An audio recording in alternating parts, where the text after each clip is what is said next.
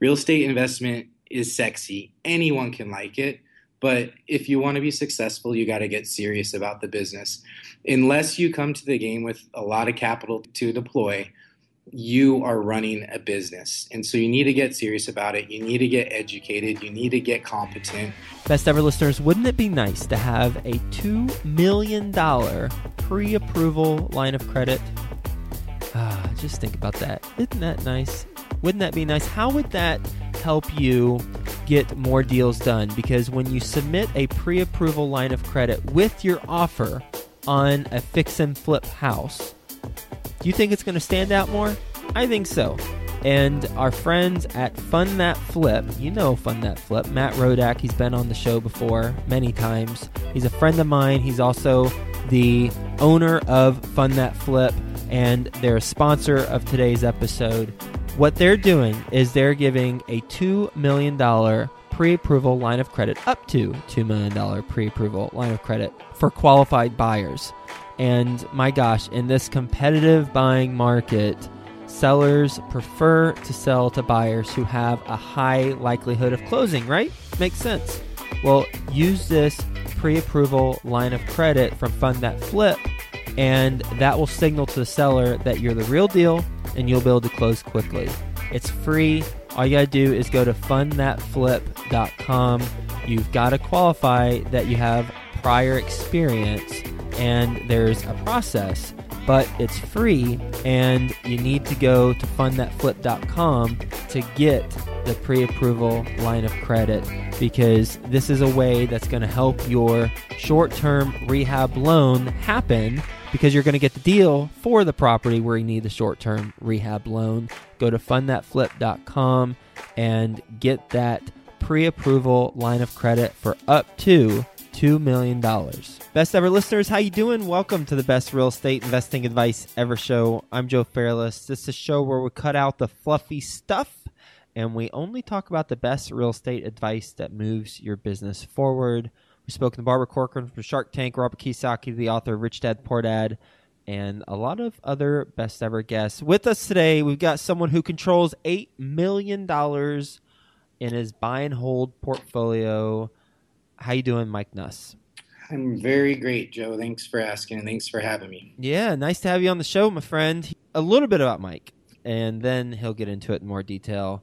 Mike is a licensed appraiser. He's been a licensed appraiser for 18 years now. He's the founder of Rare Bird, the real estate brand, which is comprised of 5 companies. He's based in Portland, Oregon, and you can check out his website, which is a work in progress, he said, at myrarebird.com.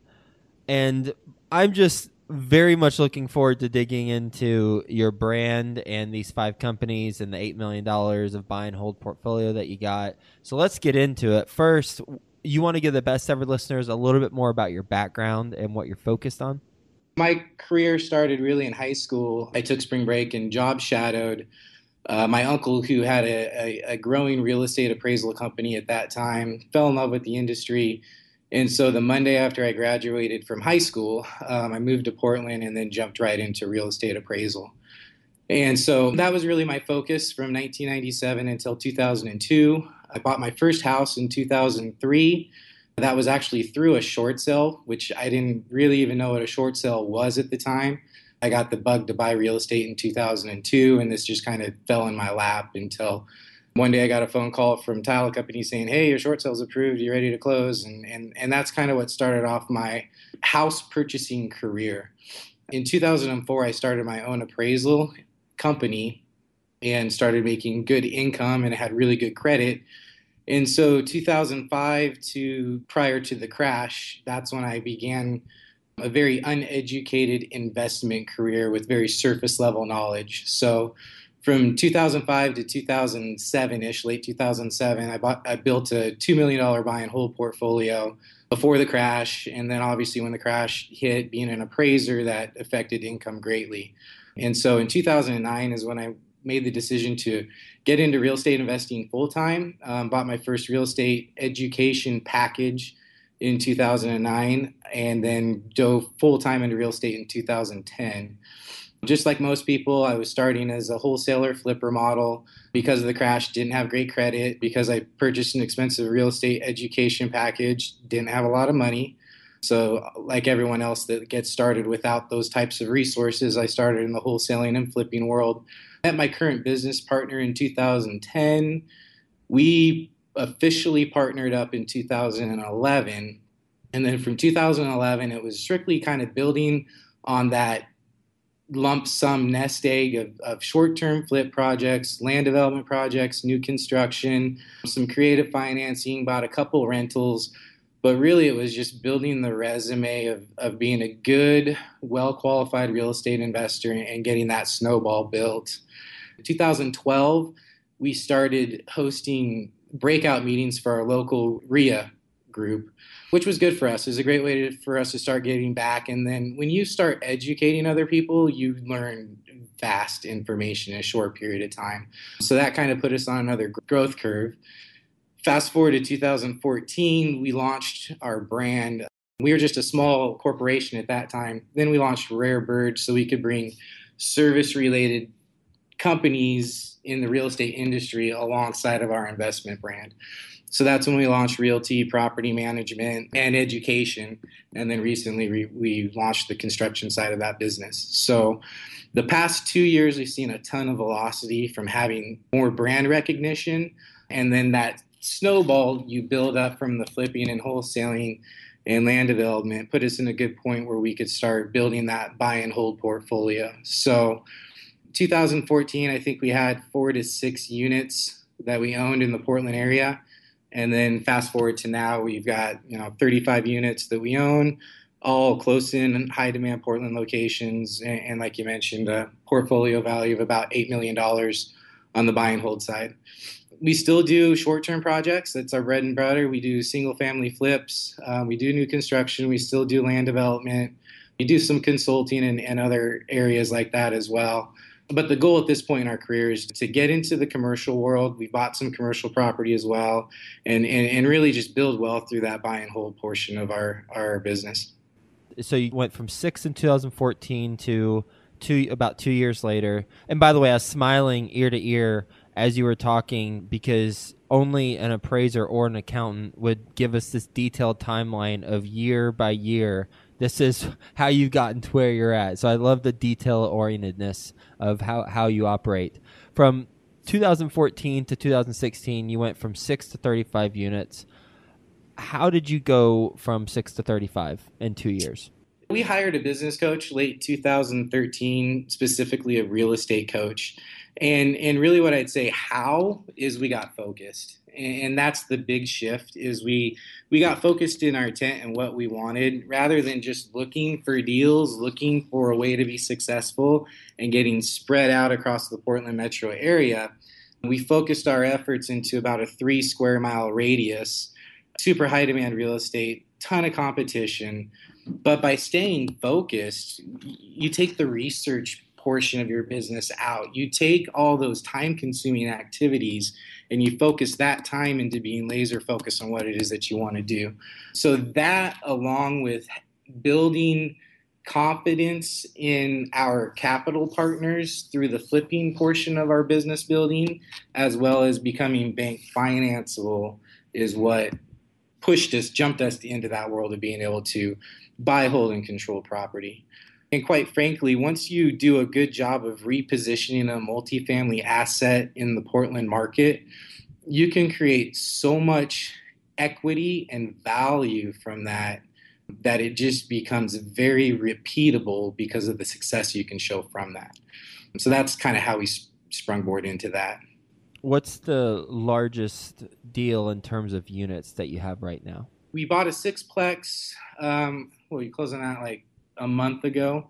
That's our largest single building. And then we own a mixed use parcel, it's actually 2 properties. It's a fourplex, a house, and then a storefront right next to each other. So that's 7 units. So 7 units is the largest property at this point. You mentioned that you got your capital partners to continue to have confidence based on your previous experience.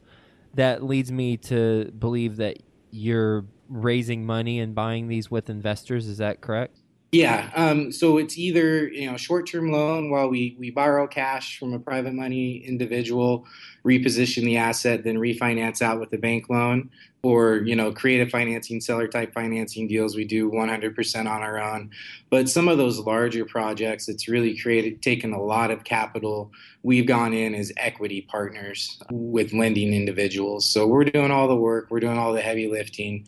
They're bringing in all of the funds, and then we are spreading that benefit out accordingly. Will you give the numbers on one of those projects where you have the equity partners? We bought a fourplex beginning of 2015, $800,000 purchase. We actually went in equity and credit partner with the same individual. They brought in the down payment, and then they co-signed on the loan with us, got a conventional 30-year loan. Then we financed the rehab portion of it.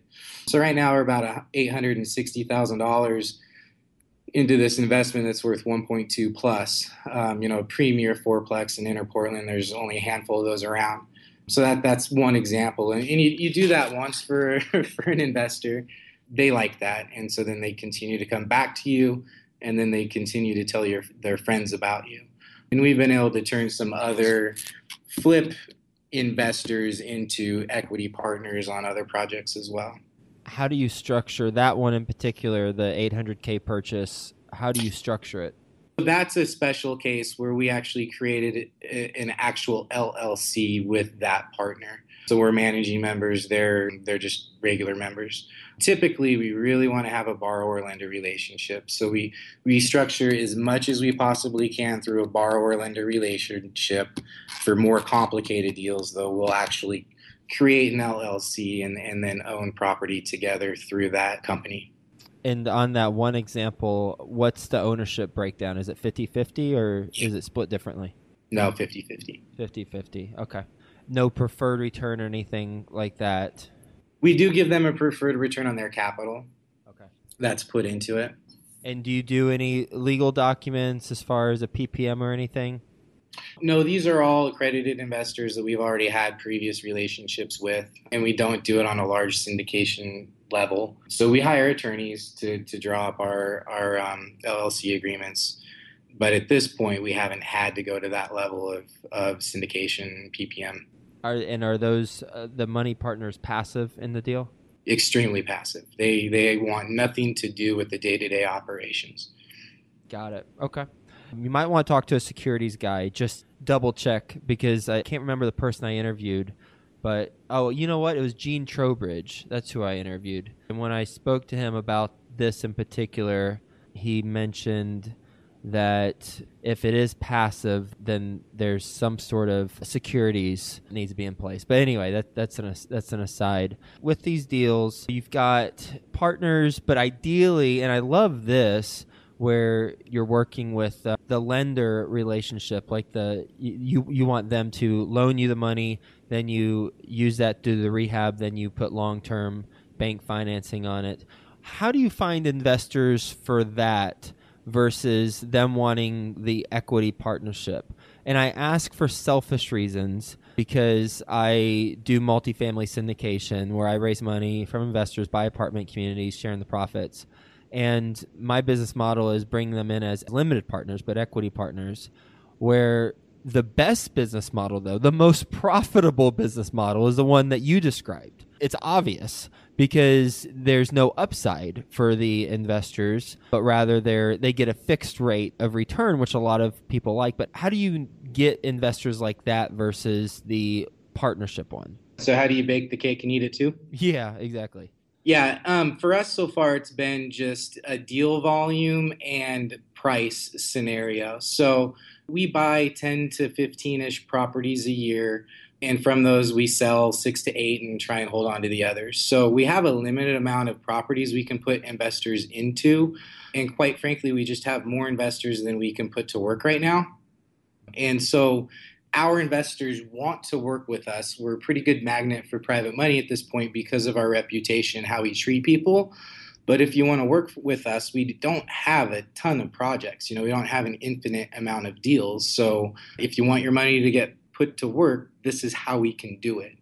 And then the other portion of it is we're not going to equity partner on just any Joe Blow. Who we own property with is a very highly investigated isn't the word, but scrutinized. Selective. Very highly selective in that. Yeah, we don't want to. We both me and my partner, we've had bad partners in the past, and so we're very selective in who we actually partner with. So that hasn't become a problem to us yet. I look forward to the day where we're in your shoes and it becomes a problem. So it's worked out for us, and it's just kind of by chance of deal volume and dollar amount required. Let's talk about your focus on the 3 square mile radius, where you said there's lots of competition, but it minimizes significantly the amount of research you need to do because you know the area because it's so darn small. Right. If you're not doing research on what rent should be, what the property looks like, pulling the information, what are you spending your time doing that gives you the leg up? The past month or so, we've been really kind of focused on the 10X portion of our business. And so it's been more business meetings trying to get our smaller companies rolling better. But the ideal scenario, which what I've tried to create and what I've done lately a lot, is just spending more time in the neighborhood. Driving for dollars is one use of that time, meeting more sellers, meeting more investors. But I think what I talk about when the research levels are lowered is because I'm up to date with market rent. When you have 35 units and you're turning units over on a consistently monthly or bi-monthly basis, you know what market rent is. By staying in the neighborhoods, well, I see when a property's bought, I see when it goes back on the market, and I see what it sells for. So I'm consistently up to date with what my competition's doing. I know what they're paying for property. I know what their rehabs are like. I know what they're reselling their properties at. I know what their days on market is. I mean, it's at to the point where I can tell by paint colors who's flipping that project. So it's just getting that intimate knowledge of your marketplace is far more valuable than I think people really realize. So we can transact quickly. And I can know what my offer is going to be before the door opens on a lot of homes. And then it's kind of a cat and mouse game of how much information you release while you're building rapport and how quickly you want that negotiation to go. And I do research. When I have a new property under contract and it's time to start doing due diligence, I then heavily look into value and I update myself heavily on rents. But from your gut check it's pretty close on at that point. So it eliminates a lot of that extra work. You said earlier that you're getting into the commercial world, and you already have, because that 7-unit property that you mentioned earlier, the fourplex, the house, and the storefront, or the mixed use, rather. Are you staying within that 3-mile radius? Yeah, it didn't start that way. Our first commercial project was a little tiny standalone 1,000 square foot building in Hillsboro. Bought it, paid too much for it, got some excellent owner finance terms, sat vacant for a year. So that was our first intro to the commercial world. And that's how far away is Hillsboro from Portland? Yeah, it's 20 miles from our marketplace. Okay. So it becomes a management nightmare, especially when it's vacant for a year. So that was our first step into it, and we bought that in 2012. Last year we bought a car wash, and the goal was to turn the car wash into a food cart court, which is really common in Portland. Turn the car wash bays into seating areas and then have the lot surrounded with 16 food carts, and it was going to be our food cart court.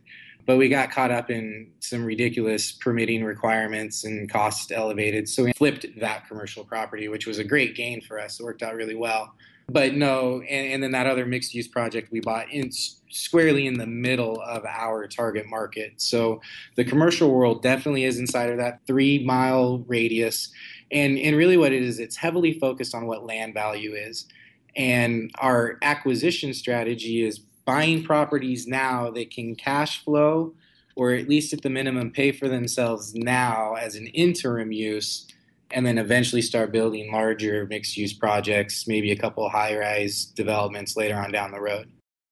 That's interesting. So you have identified a 3-mile radius, and you're looking for acquisitions from single-family home to commercial, anything, whereas most people say, I want to buy multifamily properties, and now let me pick a market. But you're doing the reverse. You have not only a market, but you have a 3-mile radius, and you just want to buy stuff within that 3-mile radius, regardless what it is, as long as the numbers make sense. Exactly.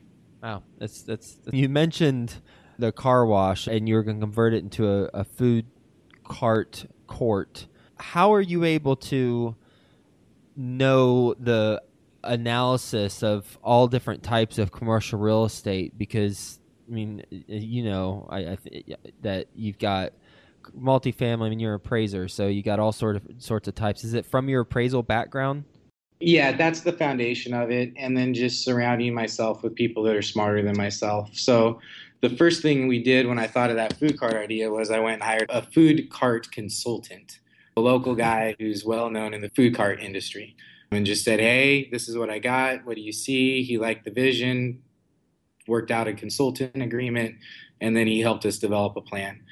So that's really what it goes into. And then I'm a firm believer of knowing people that are smarter than you. And so when we bought the mixed use project, it was talking to some other commercial brokers, some bigwig commercial brokers in the area, and running our idea with them and our plan with them. And, this is how we're crunching numbers. And they say, no, that's not quite right. This isn't residential. It's triple net. You need to adjust it for this. And so there's definitely a learning curve going on there.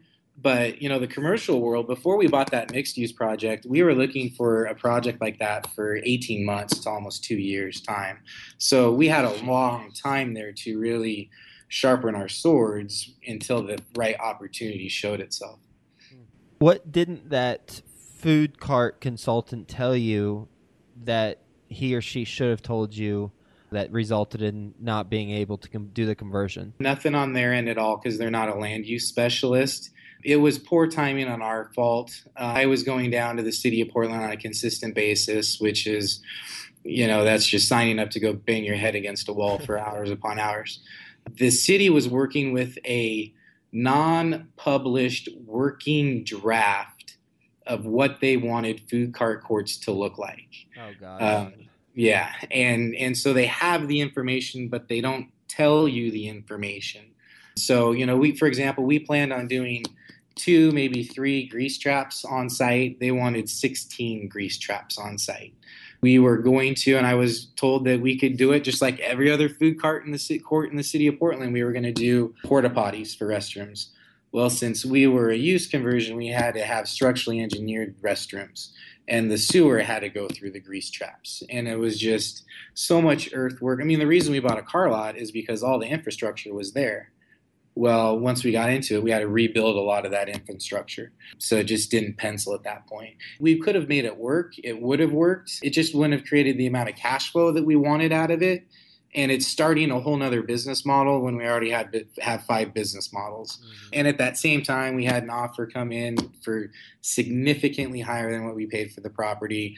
We had 2 other long-term buy holds in escrow, trying to figure out how are we going to fund that $1 million plus in transactions. Just got some advice from a tax exchange attorney, and they said based on our intent that we had established, they were confident we would succeed in a 1031. So we just kind of took the money and turned it into 10 more units. How much did you buy it for, and what did you sell it for? $650 and $860. And did you put any money into it? 15 grand, something like that. 20 grand. And what was the time frame? About 6 months. What did the buyer plan on doing with it? They're gonna build a mixed use project there. So it'll be a 40,000 square foot storefront on the main level, and then 3 stories of residential above. So they'll probably get 60 units in it, 60 residential units, and a handful of commercial units. Are they having to rezone it? Zoning's in place, and it's high traffic count, great street, great location. It's just outside of the inner core, but heavily inside of the redevelopment zone. Trader Joe's got kicked out by some local groups lately in the area, and so there's gentrification where it gets used in that neighborhood a lot. So it was a great project. They're going to be very successful in it. We just weren't at the point in our career where we could build a project like that. Otherwise, we would have been happy to do it. Mike, what's your best real estate investing advice ever? Oh, it's a very broad question, so I got to give you a broad answer. I see so many people that don't really get serious about the business. They get excited about what real estate can do. Real estate investment is sexy. Anyone can like it, But if you want to be successful, you got to get serious about the business. Unless you come to the game with a lot of capital to deploy, you are running a business. And so you need to get serious about it. You need to get educated. You need to get competent. Get competent in the fundamentals of real estate. Get competent in the fundamentals of real estate law. Know your market values and your market rents better than anyone in your area. Understand what your resources are. Learn how to go through escrow. It's ridiculous how many people want to get subject to deals under contract but don't even know how to open escrow. So we're in an industry where we're dealing with people's most valuable assets in their entire lifetime, and that needs to be taken seriously in order to do a good job of truly being a solution to the people we work with. What's the main thing that you learned as an appraiser that you apply to your business right now? The retail world of real estate is the tip of the iceberg. What do you mean by that? If you just focus on what's listed and what market value is, and you miss what's going on behind the scenes on off-market transactions and all the networking that takes place and double closings, there's so much more to list a property, find a buyer, get it inspected, get a bank loan. That what's drilled into us as appraisers. So really, I learned a lot from appraising, but what I learned was what I did not know. You ready for the best ever lightning round? Yeah, let's do it. All right. First, a quick word from our best ever partners. Best ever listeners, Matt Bowles, who was a guest on episode 289. His company, Maverick Investor Group, has a special report just for you on how to avoid the 7 biggest mistakes in real estate that investors make in the 2016 boom cycle. Get yours free at maverickinvestorgroup.com/best ever. That's MAVERICK investorgroup.com/best ever. Best ever book you've read? With one book, I got to go the Bible. Best ever personal growth experience. What'd you learn from it? Bankruptcy and childbirth. Bankruptcy happened in 2008? 2011. So I actually made it through the crash, but I had a poor choice of partners right after the crash, where the end result of that was I had to end up filing bankruptcy. And what'd you learn?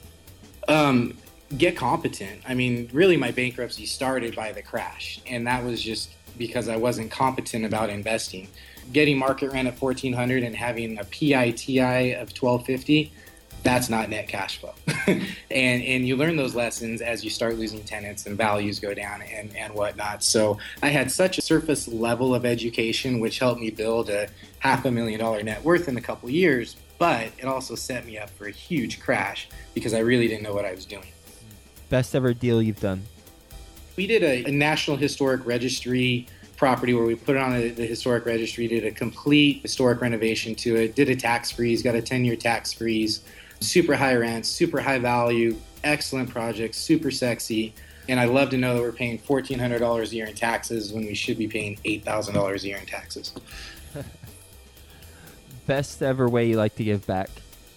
We've partnered with a local nonprofit organization called These Numbers Have Faces. They work with young entrepreneurs in Rwanda on the African side, and then in the American side, they pair angel investors for micro loans. And then they also educate the investor, the entrepreneurs that those loans go to. So my partner went to Rwanda last year. We'll both be going this year. We've done a couple fundraisers here for them, but that's a big one for us. What's the biggest mistake you've made in real estate? Man, the biggest mistake I've made in real estate, trusting the wrong individuals, which is my fault, by the way. Own up to that, but that was by far the biggest mistake. What are questions or a question that you ask now that you weren't asking before to prevent that? How much experience do you have and references that will speak to that? What's the best place the best ever listeners can reach you? Cell phones, 503-789-9821. And my email address is Mike, MIKE, at myrarebird.com. How'd you pick Rare Bird? You know, we hired a branding agency and we didn't really like what was happening. So they ended up giving us their short list of all the names they had thought of. Rare Bird was on it. I liked it. My business partner liked it. We were working with 2 other individuals. at that time, they all liked it, and so we ran with it. There you go. Yeah. Well, Mike, thank you for being on the show and sharing your best ever advice with the best ever listeners and the timeline progression that you shared with us. Thank you for that. It helps for people like myself who take notes during these calls and get an idea of how you progressed and where you're at. The focus that you have on the 3 mile radius, I've interviewed, I think, one other person who has a very narrow focus from a geography standpoint, and he's just doing really well. And I love the focus of the 3 mile radius, only buying properties, and then figuring out how to either bring on consultants. I mean, clearly with your appraisal background, you've got the foundation. But if you're doing something like food cart court conversion, then bringing on a food cart consultant and just figuring out how to make the best use of those properties that you're snatching up within that 3 mile radius. Super narrowly focused, and I think that is a really refreshing approach and really interesting. So thanks for sharing that. And then also the bankruptcy, it probably still stings, but I imagine it's the best learning experience that you've come away with, and it's allowed you to get to where you're at now. And then also the questions that you ask for potential business partners. How much experience do you have? And can I have some references that speak to it? And I've actually heard someone say they not only ask for references, but then they ask those references for references so that they can get another level of distance from the original person, because it might be a more forthcoming conversation than their personal references. Yeah, and I would also add probation periods on top of that. So before you actually commit, try to do a working relationship that isn't a full commitment prior to. That's worked out with us on a couple of individuals as well. Well, thank you again, Mike, for being on the show. Hope you have a best ever day, and we'll talk to you soon. Thank you, Joe. Have a wonderful afternoon. Best ever listeners, Matt Bowles, who was a guest on episode 289, his company, Maverick Investor Group, has a special report just for you on how to avoid the 7 biggest mistakes in real estate that investors make in the 2016 boom cycle. Get yours free at maverickinvestorgroup.com/best ever. That's MAVERICK investorgroup.com/best ever.